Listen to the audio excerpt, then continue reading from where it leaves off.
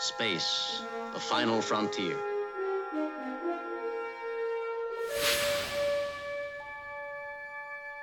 These are the voyages of the starship Enterprise.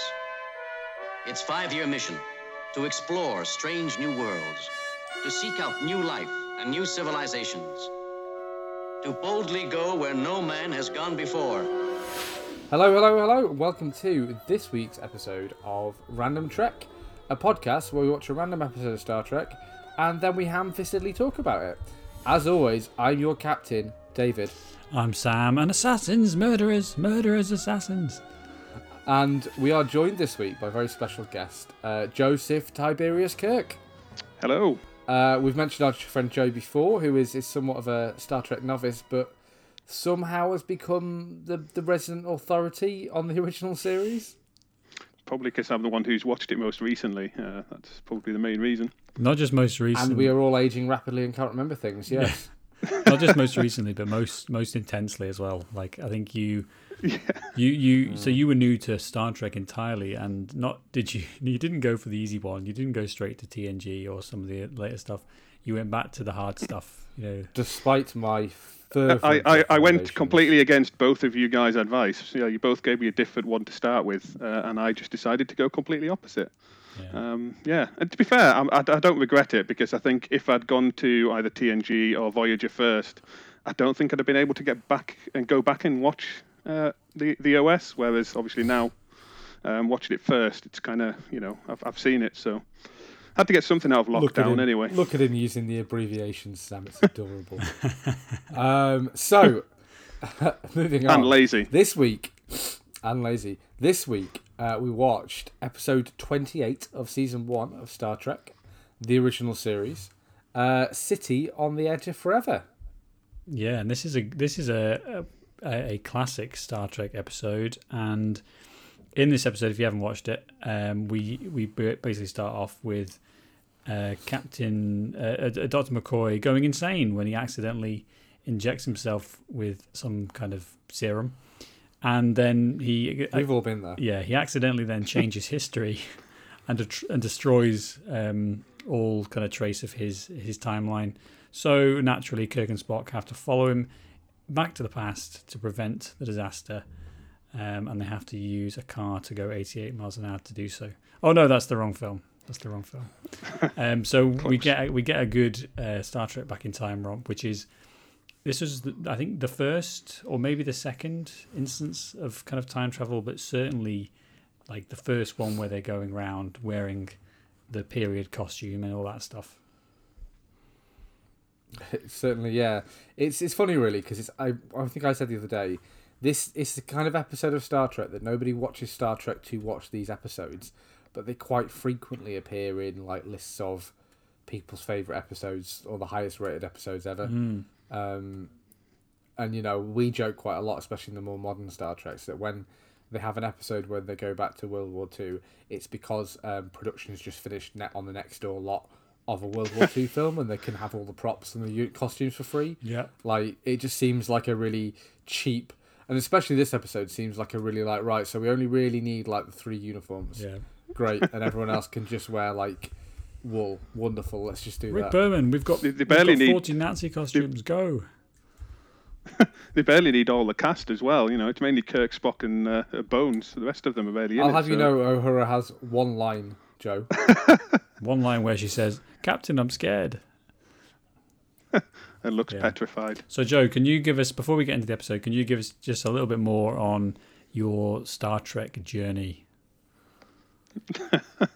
Well, yeah, I mean, I kind of guess Star Trek's something I've always been kind of aware of, but never actually watched. So when I decided I wanted to start watching Star Trek it, curious, Joe. Yes, exactly. So you guys constantly talk about Star Trek, so kind of felt like the odd one out for the past 11 years. So when I decided to start watching it, obviously I asked you guys which one was the best series, and you both gave me a different one to start with. I think, Dave, you suggested TNG. I think Sam the said correct Voyager. Response.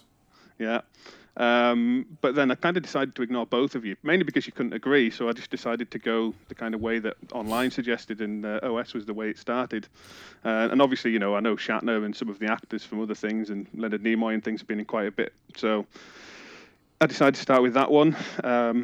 Yeah, and as I say, I'm kind of glad that I did, because I don't think I'd be able to go back to the original series if I started with TNG. I think I'd have struggled to then go back to the original series, mainly because of obviously, not necessarily because it's bad TV, but because of when it was filmed. I think because it's from obviously the 60s. I mean, it's nowhere near as bad as the animated series, but that's a whole new kind of depth to Which plumb. I will add, you've also you have watched that as well. So I have. you're a madman, Joe. Yes. You're an absolute madman. Yeah, I am also the guy who carried on watching Heroes past season 1. So there you go. You like to commit, and that's good. Yeah, I respect that.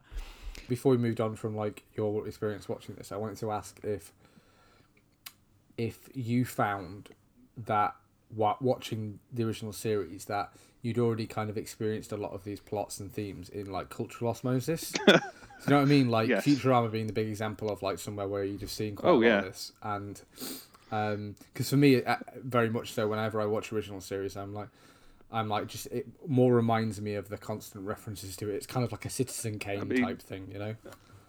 I mean, Zach Brannigan is Kirk. That's even down to the way he speaks. It's like, really, the perfect really slowly. parody, isn't it? It really is. It is sublime. Really good.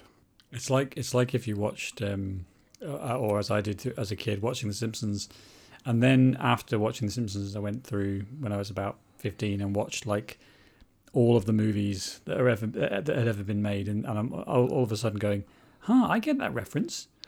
Like, oh yeah, that's that joke from that thing, and there's all these, and I think Star Trek's right up there with one of those just cultural landmarks that has been so done to death, that it's actually, as you say, the Citizen Kane effect, where if you go back and watch Citizen Kane, you don't really find it that remarkable because you weren't there when this was new, and that's definitely true of original series Star Trek, is that this was treading new ground. Like obviously even things like the first interracial kiss on TV and all that stuff, it's doing something very new, and it's easy to dismiss it as like a bit trite and a bit try hard, but this was new stuff back when it first came. It was out. wildly popular as well. I think it's hard to sort of put thumb on that. I mean, this episode, for instance, aired 2 years before we landed on the moon. Which is nuts. Yeah, it's nuts. insane. I came across my gran, who's 87 years old, has a box full of Star Trek, the original series videos, VHS tapes, and apparently she's quite a massive fan of the original series. Nice. Yeah. So this episode then, just to go through some of the plot and maybe just to take us through, we can delve into the individual scenes. So we're on the Enterprise, obviously, and Sulu gets injured by something, I think a time distortion or something like that. And so McCoy goes and helps him out, and quite comically, but it's quite important to the episode. He then manages to inject himself in the stomach and push down the plunger, presumably, or press the button of I think it's cordrazine, which something is like that. Fake. It's a fake drug that Star Trek vetted, which is highly dangerous, and then we get some proper good DeForest Kelley acting, shouting, like just screaming at the camera. It's absolutely insane, and he flees from the bridge. Somehow manages to transport himself down to a planet, which is nearby, and then from there we see the kind of the rest of the episode. But I just think it's such a complicated way to get him on the planet. We'll get into it more, but like from a plot point of view, it's so pointless. The whole McCoy plot is pointless because, like I said, he beams himself down to the planet, and then so that then forces the rest of the crew to go down to find him, and they find this, for lack of a better word, time gate. This time traveling donut. This time traveling donut. Benevolent giant donut that is a portal through time, and the only reason you have this, because surely the captain and crew of the Enterprise would have investigated this thing regardless, because who wouldn't want to investigate a giant time donut? But McCoy beams himself down there, they chase him, and then McCoy throws himself into the portal and ends up back in time, and it all seems so meaningless because then McCoy's out of the episode until the conclusion, and you could have been served by McCoy tripping on a rock. That could have been a much, maybe they needed time in the episode. Maybe they needed that extra 6 minutes of runtime to get us there. Yeah, I mean, it could the whole episode could have started on the planet itself. They're just investigating it. The whole thing's just a like bit every other episode of Star Trek. Pointless. Yeah. Every episode it kicks them into exploring the planet. There's no reason it couldn't have started like that at all. Yeah, there seems an easier way for McCoy to go through the time warp. There's maybe, but it is, like I said, I do enjoy DeForest Kelley, and I was just wondering, Joe, how much work McCoy gets, because I know in some of the other series the Doctor is kind of sidelined a bit, and they drag him out for particular episodes, but they're not on the ridge necessarily. He is used quite a bit actually. The main ones are him, Spock, and Kirk. Obviously, Spock and Kirk are the two big ones, but probably McCoy. Certainly, I mean, I'm only on TNG at the moment, but certainly more than Beverly gets used. Beverly Crusher gets used in TNG. He's certainly more central to kind of the plots and things like that. I think that's what I recall as well. Is DeForest Kelley kind of been the third lead of this show? So maybe, from a production point of view, this Bones subplot is so that McCoy has something to do, because he's quote unquote third build, and therefore you can't just have him say one line like Uhura, or just look at the camera like Sulu does in this episode, and then all right lads, go home, because he's your third lead, so to speak. So, and he's a fan favorite as well. So maybe you want him to be on the forefront and give this, I suppose, to give this actor something to do. Mm-hmm. Yeah, so he's very much the third sort of one behind Kirk and Spock, and then you've got Scotty as well, but he's kind of like the fourth. He gets even less than oh yeah, I forgot Scotty was in this episode. Barely, to be fair. Really, truly barely.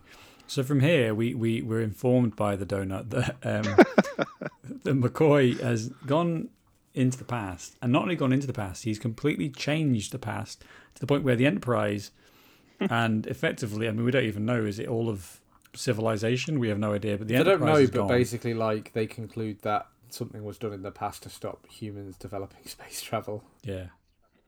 Well, but my question on that one would be, then if he'd completely altered time, would Kirk, Spock, her and the likes, would they not be on that planet anymore? I mean, there's an important point here. Obviously, it's it's operating by Star Trek time travel rules rather than Back to the Future time travel rules. Actual time travel rules, got you. Star Trek time travel rules are very much whatever the situation calls for. Are the rules? No. There's a time displacement field placed around the donut, and that's what causes everything else to be affected, but not them. Okay. It's a very well known and scientific fact that donut is absolutely how time travel works. Nods in a confused fashion. Yes. So this donut thing, and then we get a moment where they're trying to figure out what to do. So do they head back? And we see the donut effectively playing on like a loop, all of human history, and they wait for it to swing back round to the bit that they recognise as it's like, oh look, Nazis, shit, there it is, go, and so they're on this time loop waiting for the thing, and then they manage to jump in to this is Spock and I think the donut helps them. I think the donut's like, oh, I'll send you back. It should be within a month. It's a benevolent donut. The benevolent donut says, "Listen, bro, I'll send you guys back to sort this because question mark." And he says, "Oh, it should be within a month or so of when he arrives. You should get there a month or so before he gets there."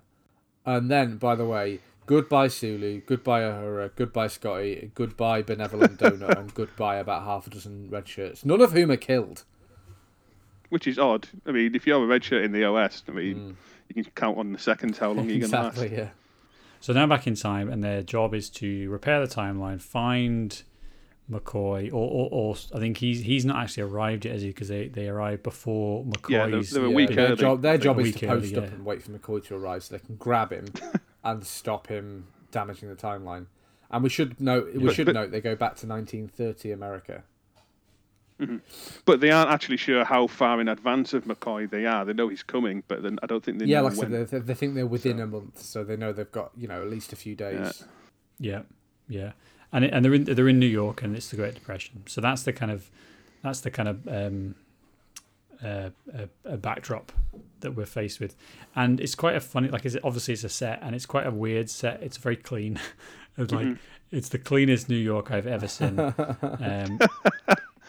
And there's it's obviously, I think it's used in various different places, this set.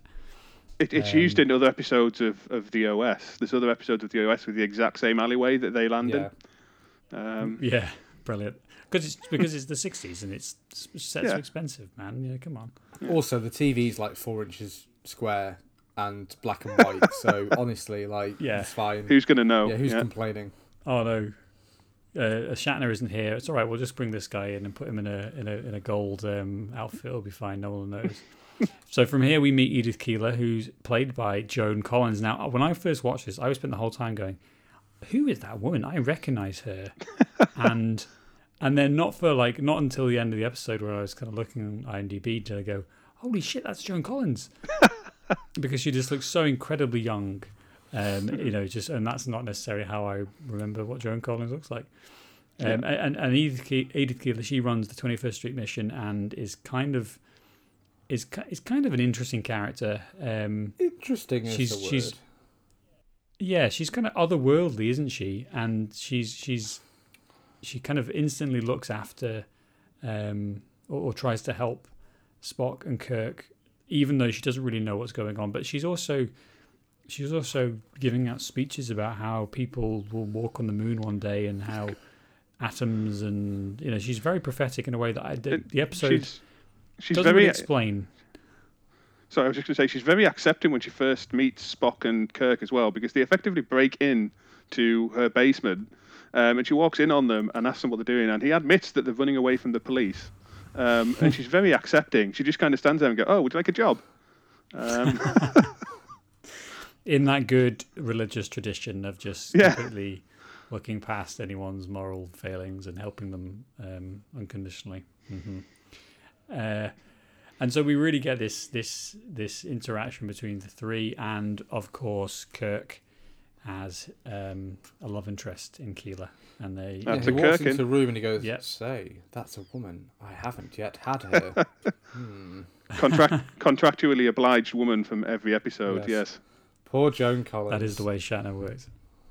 So Shatner and Joan Collins, they kind of gradually fall in love, and while this is happening, they're trying to work to get some money, and Spock is building some valve run time machine or time video computer thing. Yes, it's very unclear how he manages to do this with no knowledge, presumably, of 1930s Earth electronics. He needs platinum.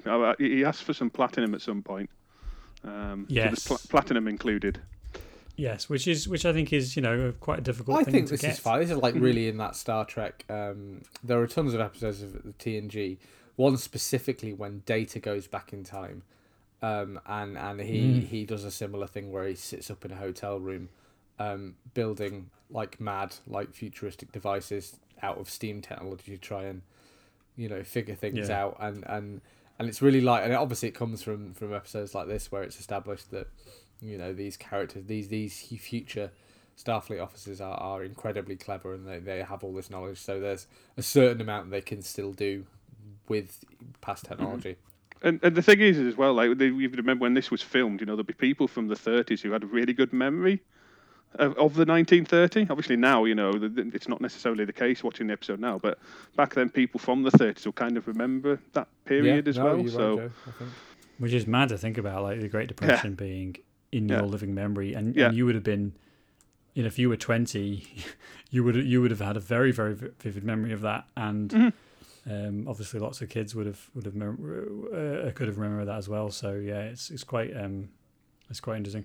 There's a funny line in this I like from Kirk, and Spock says, I need platinum. We can't do it. I need some platinum to do this. And he says, Mr. Spock, I brought you some assorted vegetables, bologna, a hard roll for myself, and I spent the other 9/10 of our combined salaries for the last 3 days on filling this order for you, Mr. Spock. This bag does not contain platinum, silver, or gold, nor is it likely to in the near future. I just think, I love the sass from Kirk. Like, Yeah. I've been working all day and you don't appreciate me at all. I brought you bologna and vegetables. It's a great back want? and forth, and it's kind of like a, it's one of the things that the original series gets really right is kind of like the relationship between Spock and Kirk, and that kind of like they are a bit like an old married couple, but in that lovely sort of way. And once you add Bones in there as well, they all have this like wonderful back and forth, and it kind of just carries you through quite a lot, I think. And it basically sets the thing for, and I know it's completely separate, but for Voyage Home, basically, it's what Voyage Home gets perfect. It's that relationship between Spock and Kirk in Voyage Home is like, it's basically the entire film. And you can kind of see bits of that in this episode. That's a good one to mention, because obviously this has a very similar plot to Voyage Home. Not in a way that's bad, but just in a let's go back and let's have Spock be out of time. In this, they say that he's Chinese. That's the cover. It's pretty racist. I love this. Wow. So it's not that. Someone stops him and says, "What's wrong with your ears?" And he goes, "What are you?" And he goes, "What are you, Chinese or something?" And he goes, "Oh yes, it was an agricultural accident. I got my head caught in a rice picker, a mechanical rice picker." And the guy's like, "Oh, yep. all right, well that checks out. Yeah. Fair enough. No questions here. That reinforces my prejudices. Move on. I've never seen anyone from China before, so I can't question that. In New York, in the 30s, Yeah. I've never seen an Asian person. Sure. So how this episode kind of concludes is that we learn that Keeler, the Edith Keeler, played by Joan Collins, is actually like she's like the cornerstone of the time-space continuum, effectively. And that Spock realizes through his magical time computer that Keeler dies in that year that they're in the traffic accident. And so obviously then we're faced with, or Kirk is faced with this horrible realization that his new, wife, because that's how intense he seems to be over this. He says, "I'm in love with this woman." Yeah, which is actually a little bit odd because, like, obviously every single episode, Kirk has a different woman. It's contractually obliged almost. He gets to Kirk everybody. But this episode, he actually seems to develop an actual relationship, and I can't think of many other episodes of original series where that happens. So they really build up that whole relationship thing. Like in the space of a week, he goes from not knowing this woman to like basically being married to her. And there's a good reason for that, which we'll come to just before we conclude the plot. After we conclude the plot, and so Keeler's is obviously important, and she needs to die basically.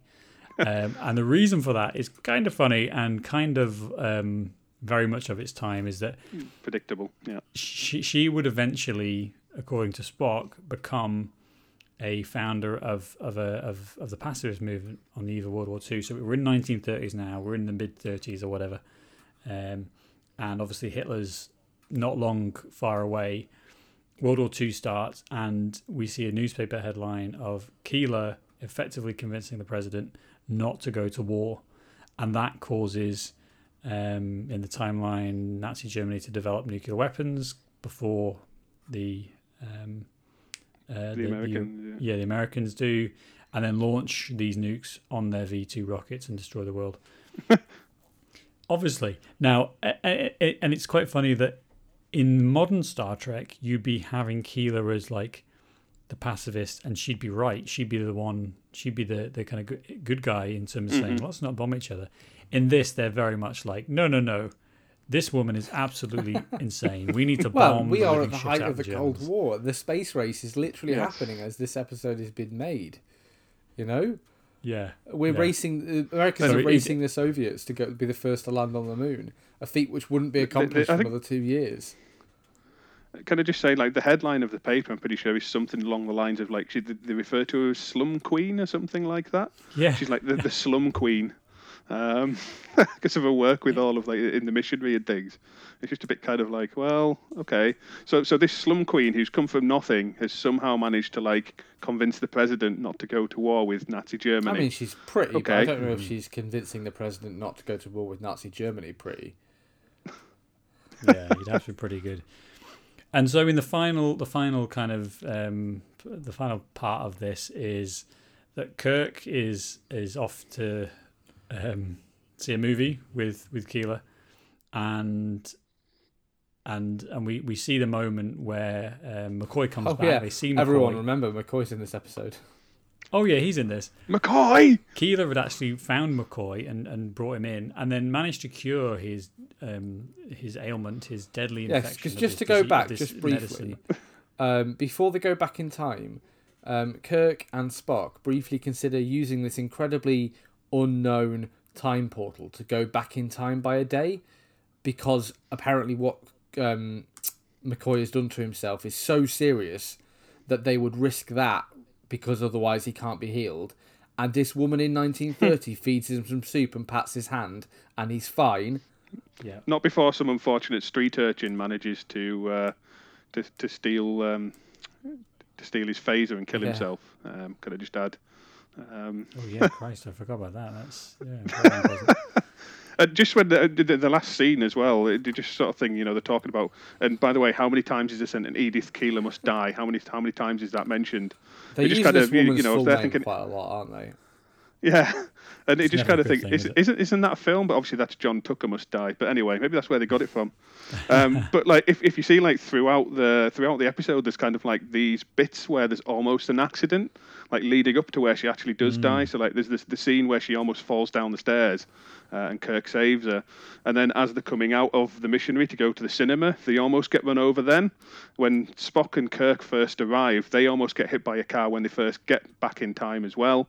And then as he's crossing back over the road to find McCoy, Kirk also nearly gets run over. So like it's just like constantly, they clearly just don't look where they're going at any point.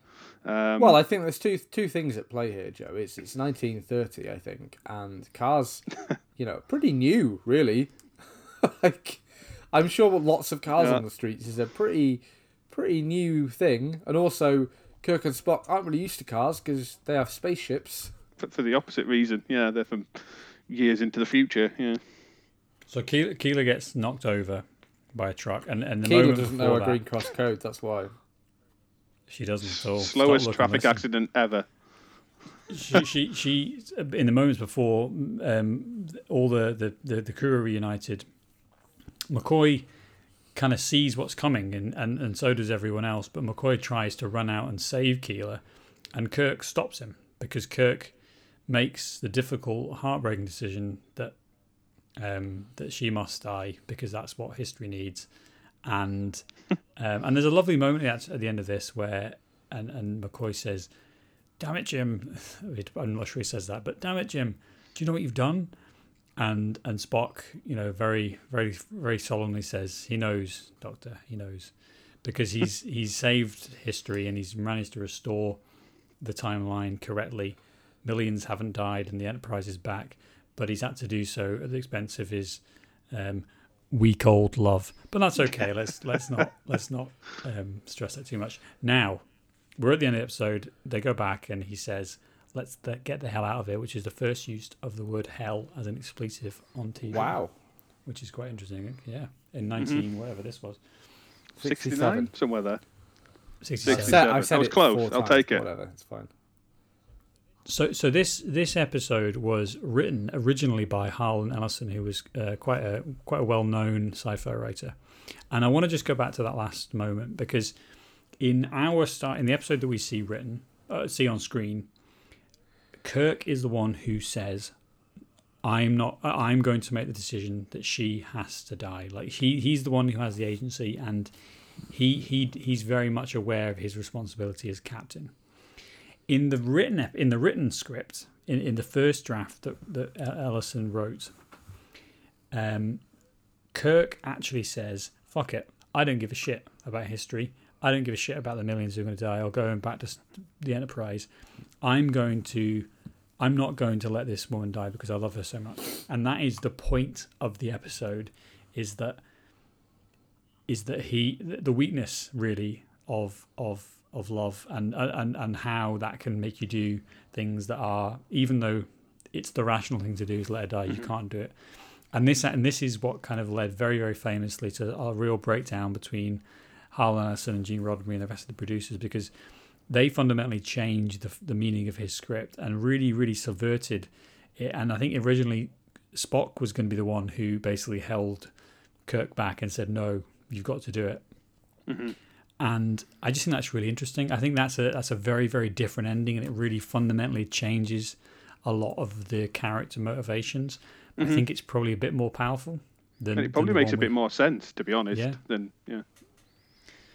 So, and that really represents some of the tension that Harlan Ellison, who is notoriously grumpy, it seems, but he was very unhappy with this script in this episode eventually and how it was produced. And there's been a long-standing feud between them, and it's quite public. I think he even published the original script as he'd written it to try and kind of demonstrate what he was going for.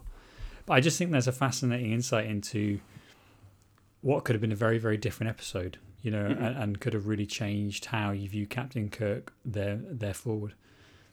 I think so, and I think other episodes demonstrate that kind of like a frailty of Kirk, that he is quite a flawed person, and I think that's demonstrated a few times in the films as well, that he's quite quite quick to sort of jump to action without maybe thinking it through as much, and he is maybe given a bit more to letting his emotions, especially in contrast to Spock, to sort of letting his emotions make a decision. And I think maybe the original ending to this episode would have been more in keeping with the character of Captain Kirk than the actual ending of this, which I think is fine. Yeah, I just think the ending was almost a little bit of an anticlimax. It kind of seemed to build up to it, and then it was just a bit of an anticlimax in the end, really. It just kind of seemed to finish. Yeah, the original ending of Spock holding Kirk back, I think, would have more emotional weight than Kirk holding McCoy back. And McCoy's only trying to save this woman out of just common decency, really, rather than knowing her particularly well or anything like that. I think there's in terms of this episode, I think it is a good episode. Initially, when I watched it, I felt like it was a bit hollow, which I think it is actually. I think it is. Yeah. Go on, do. It is hollow, and to be honest, I mean the reason that the episode itself, it's probably, having watched the original series, probably the first episode I'd have seen that like I'd actually say was a good episode. I know I watched all 3 seasons, but it's the first episode that really stood out for me, that actually really quite enjoyed watching it. And obviously there's plot holes, and it's not a great episode, but it's the first episode of original series I actually watched and thought, I quite enjoyed watching that. And I think so much of that comes down to this is what Star Trek does really, really well. I haven't watched the original series in a long time, and going back and watching it, this was like incredibly familiar as to someone who's watched a lot of other Star Trek, because it basically, I think, some of the earlier episodes of original series are pretty rough. Like, it's pretty like Jesus. We often level this, and then they get a lot of them are quite boring. Yes. Yeah, they are. They're slow because it's the 60s as well, and TV is very different. But also, I think fundamentally that was, Roddenberry's vision of what Star Trek is was very, very rigid, and even into the early episodes of TNG, you're like, oh Jesus Christ, like, okay, yep, we get the point, let's move on, and it never really does that until he dies and they speed it up a little bit, to be honest. But it's a bit mean. But I think this episode really gets to the fundamental, like the crux of Star Trek. This is what Star Trek's about. It's about individuals having to make big decisions, like the fabric of the universe level decisions. And I think that it's taking the macro, the big picture stuff, and it's bringing it down at a human level, and that is what Star Trek is absolutely brilliant at. You take in TNG, for example, Data is a great example of where the frailty of the human experience and the difficulty that we all face in like, how do we function as humans, and how do we interact with people, and how do we get on in life and all that stuff, it crystallizes that down to one person who's a robot and we get to enjoy all the things and experience all the things that we struggle with, but through him vicariously. And this episode, I think, is like, and maybe Joe, you can speak to a bit as a more general point about the original series, but this episode seems to kind of kick that off, that taking the macro, making it micro. I think that's really clever, and why this episode is held up so well. Yeah, and I mean the other thing to kind of point out with the episode as well, something that's quite interesting. It's actually the most expensive episode in the first season. I was reading something, $245,316 it cost, and it's only behind the two pilots. So original series is really confusing because there was a first pilot, and then some of the cast changed, and they redid and did another pilot. So there was technically two pilots to the show, but the only two episodes are actually more expensive than this episode to film in the entire series. So, you know, they did kind of go all out with this episode. So you can kind of, I suppose from that point of view, you should really see it as being... I would question where that money went. Yeah. Because again... That plot, man. Because again, 10 minutes into this episode, we are on one set of New York. There's no more, like, expensive outfits. There's no more expensive shots. It's just basically 4 actors interacting. I do agree. Yeah, I don't know where it's gone, but I think the more I've thought about this, and I watched it yesterday, and when I finished it, I was like, oh, Jesus Christ, Star Trek, that is original series right there. And I think maybe that when I'm not, the further I am from actually watching it, the more I enjoy it, if that makes sense. Like the idea of it. Yeah. And I think that's probably because it is a bit rough. And I think on the cost of it, you can't really see where that went. I guess maybe that backlot's expensive. There's a lot of other extras. Shatner's bank account probably. That maybe quite a lot of the money went on some various miscommunications and maybe just like it took a lot longer to film, and maybe that's where the cost came from. Like I was reading it was overshot, didn't it? About, it lasted longer. The director had said he wanted runes, as in RUNES, on the arch, the donut, and the production designers thought he said ruins with an I, and so I think they constructed like a whole set, and he turned up and was like, "What the fuck is this?" And they were like, "Oh, ruins," and he's like, "Runes." So I think they had to tear it down and start it again. So like maybe stuff like that. It's a damned expensive donut. Yeah, added to the cost of this. I mean, Joan Collins won't be cheap either. No, she's pretty like at the height of her sort of like powers here. She's really a popular actor, even then. Mm-hmm. So maybe there's something like that. But I think I think just the filming overran, because this is quite a character piece, and not every episode of Star Trek is a character piece. There are quite a lot of episodes, especially in this first season, that maybe rely a little more on action and so-called sort of special effects, and more of the sort of like space stuff, which is maybe like actually in the grand scheme of things a bit cheaper to film, because you'll probably get it in a couple of takes. Mm-hmm. Yeah, and this is probably like the first episode that kind of goes away from that sort of thing. Like most of the episodes, certainly the first season, but to be honest, most episodes of the original series, it's like go to planet, trouble ensues, get back on ship and leave sort of thing. This is the first one that really delves and kind of changes it, which is possibly why it stands out a bit more as well, because it is totally different from and from some of the other ones. We said already, but this is quite frequently regarded as one of the best episodes of the original series, and sometimes one of the higher rated episodes of Star Trek generally, and I think certainly it's one of the most iconic episodes of the original series, and certainly it certainly feels very familiar, even if you've maybe not seen it before. This we talked before about how heavily referenced original series has been in pop culture in the last 50 years, 53 years since this episode was released. Brannigan's Law. Brannigan's Law.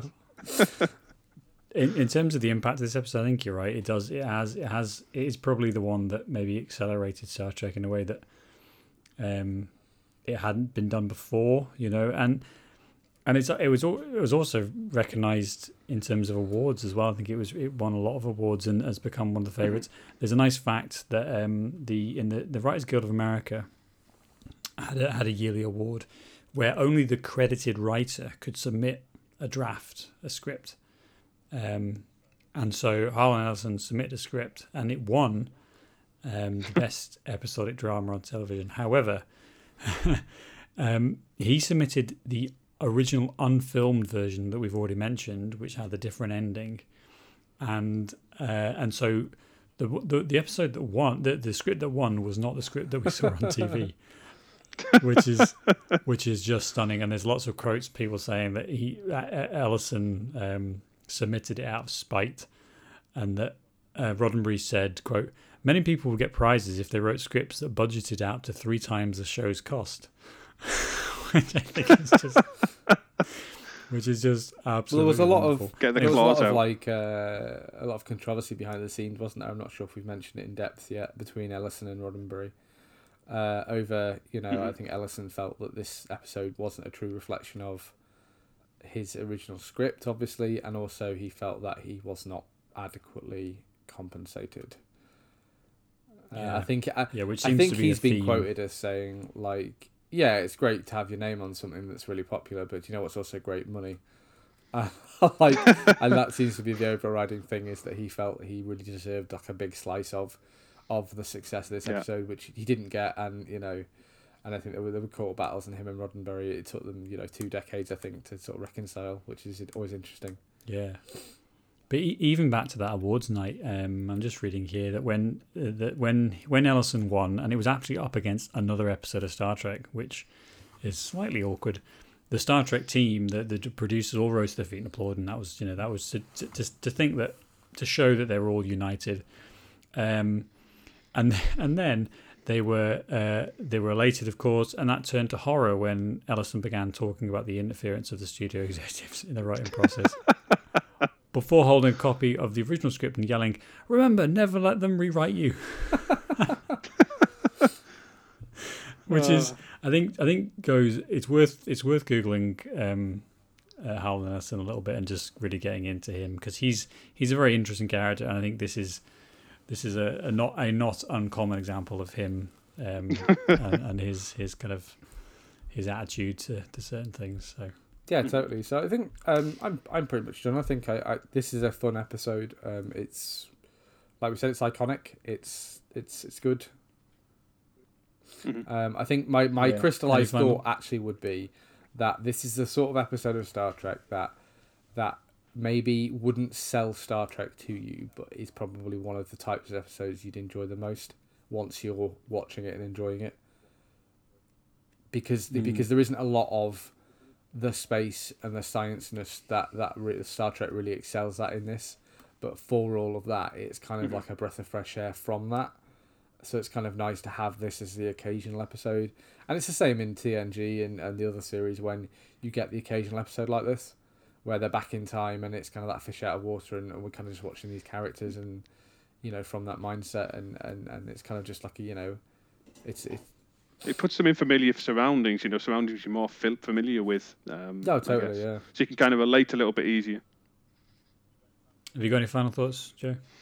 No, but just to kind of say, it's probably the first episode I watched that I really genuinely enjoyed of the original series. And again, some of the best ones are when they do go either back in time or onto planets that are kind of based on sort of different periods. So there's a very good episode where they go back, and it's the Chicago gangs of the 20s, for example. So it's easy to kind of see, watching it, why it is one of the favourite kind of episodes, just because of, it is quite memorable, does stand out. So, Can I just applaud your staying power, because you are now, at this point, 28 episodes into the original series, and this is the point where you started to enjoy it. Yes, I know. Yeah, I don't know. I feel like number one, this is not the only show of this. And how many episodes of the X-Files have we now watched, Joe? And we still don't know if it's good. I think I've watched 76 episodes of the X-Files. Jeez. I'll be around 70. And I still do not know if I really like it. So actually, Guys have way too much 28 episodes is pretty reasonable. I mean, Yeah. I mean, two of those episodes are pretty much identical because, and I mean, this is kind of going off topic a little bit, but the original pilot is basically reused in because they changed the cast, so it wasn't actually aired. They remade another pilot, but then they reused the original pilot in another episode of the first season. So, like, one of the episodes of the original series' first season is basically just the original pilot replayed. So I effectively watched two episodes twice as well. But It's always impressive to watch you guys just plod on regardless completionist. of quality. Yeah. Completionist. What episode of Hero Season 2 are you on now, Sam? Oh, I don't know. My final thoughts of this episode is actually, I think this is well remembered, and it's for a good reason. I think this is one of the better episodes of Star Trek. But I think for me, it's about setting up what's to come, and that's what I really liked about it. Is like it's so recognizable as being a Star Trek episode, in a way that some of the other ones can kind of not really the same features. And this has it all. It has the emotional, has the science, if not a bit iffy. It ties it up into a decent story. So. Kirk and Spock uncomfortable situation. What more can you ask for? Exactly. An android. That's what I want. But we'll be there with the next generation. So this has been fun as usual. We will record another episode as and when we damn well please. But to infinity and beyond. This isn't the right property. We'll see you next week. See you later. Thanks. Bye.